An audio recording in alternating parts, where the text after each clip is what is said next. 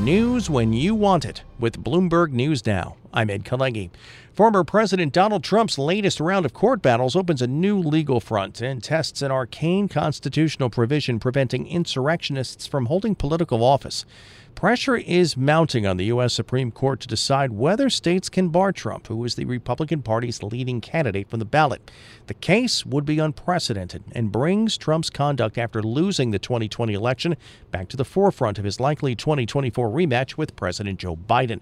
On Thursday, Maine's top election official blocked Trump from the primary ballot, citing his actions related to the riot at the U.S. Capitol on January 6, 2021.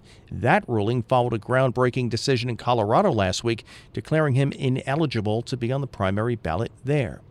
The U.S. labor market probably remains sturdy while wage gains continue to ease as 2023 drew to a close, setting up for steady economic growth and waning inflation in the coming year. Government data on Friday are projected to show payrolls in the world's largest economy increased by 170,000 in December. That would cap a year in which some 2.7 million jobs were added.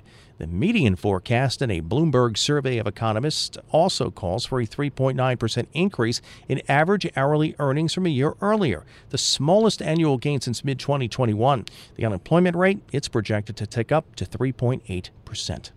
Goldman Sachs was the number one provider of merger advice in 2023 for the seventh year running. More from Bloomberg's Charlie Pellet. And the bank ended up with a 31% share of the global take for merger advice, edging past J.P. Morgan Chase, which was in the lead at the year's midpoint, according to data compiled by Bloomberg. In all, Goldman Sachs advised on 235 mergers and acquisitions announced during the year, with a combined value of more than $671 billion. That is out of $2.16 trillion globally in pending and completed transactions, down from 2021's record of $3.8 trillion. Ed? Thanks, Charlie. Tesla is expected to say Tuesday it had another record delivery year in 2023. More from Bloomberg's Denise Pellegrini. The Austin-based EV maker is estimated to have handed over almost 483,200 vehicles in the fourth quarter, according to analysts surveyed by Bloomberg. And that would mean Tesla probably exceeded its goal to deliver a record 1.8 million cars last year. This would be thanks in large part due to die-hard Elon Musk fans and tech-savvy early adopters. The record, though, is just a fraction of what Toyota or General Motors normally sell, meaning for its next phase of growth, Tesla has to win over everyday buyers who primarily select vehicles based on more mundane qualities, things like price or ease of use.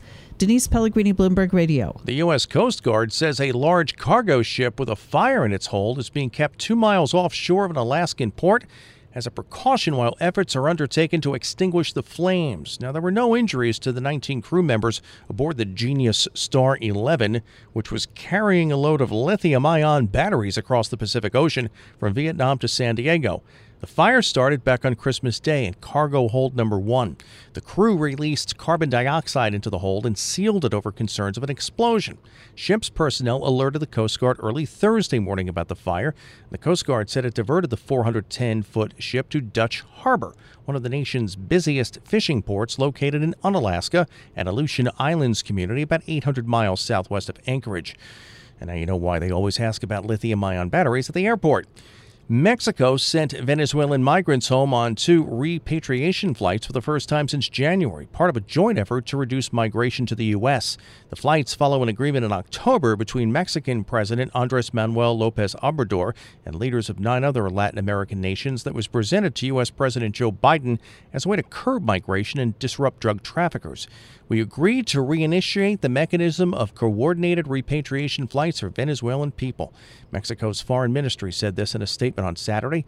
A delegation of senior Biden administration officials, including Secretary of State Antony Blinken and Homeland Security Secretary Alejandro Mayorkas, met Obrador in Mexico City this week for talks that included promoting, as the White House puts it, legal instead of irregular migration. That's news when you want it. With Bloomberg News Now, I'm Ed Kalegi. And this is Bloomberg.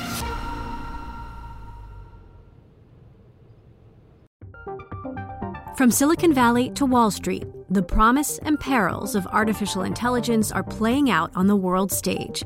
But what will the next phase of AI adoption look like? Which companies, from big tech to startups, will dominate?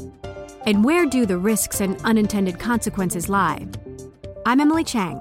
Join me at Bloomberg Tech in San Francisco, May 9th, to answer many of the industry's burning questions, alongside Snap's Evan Spiegel, Xbox President Sarah Bond, OpenAI's Brad Lightcap, top researcher Dr. Fei Li of Stanford, and many more.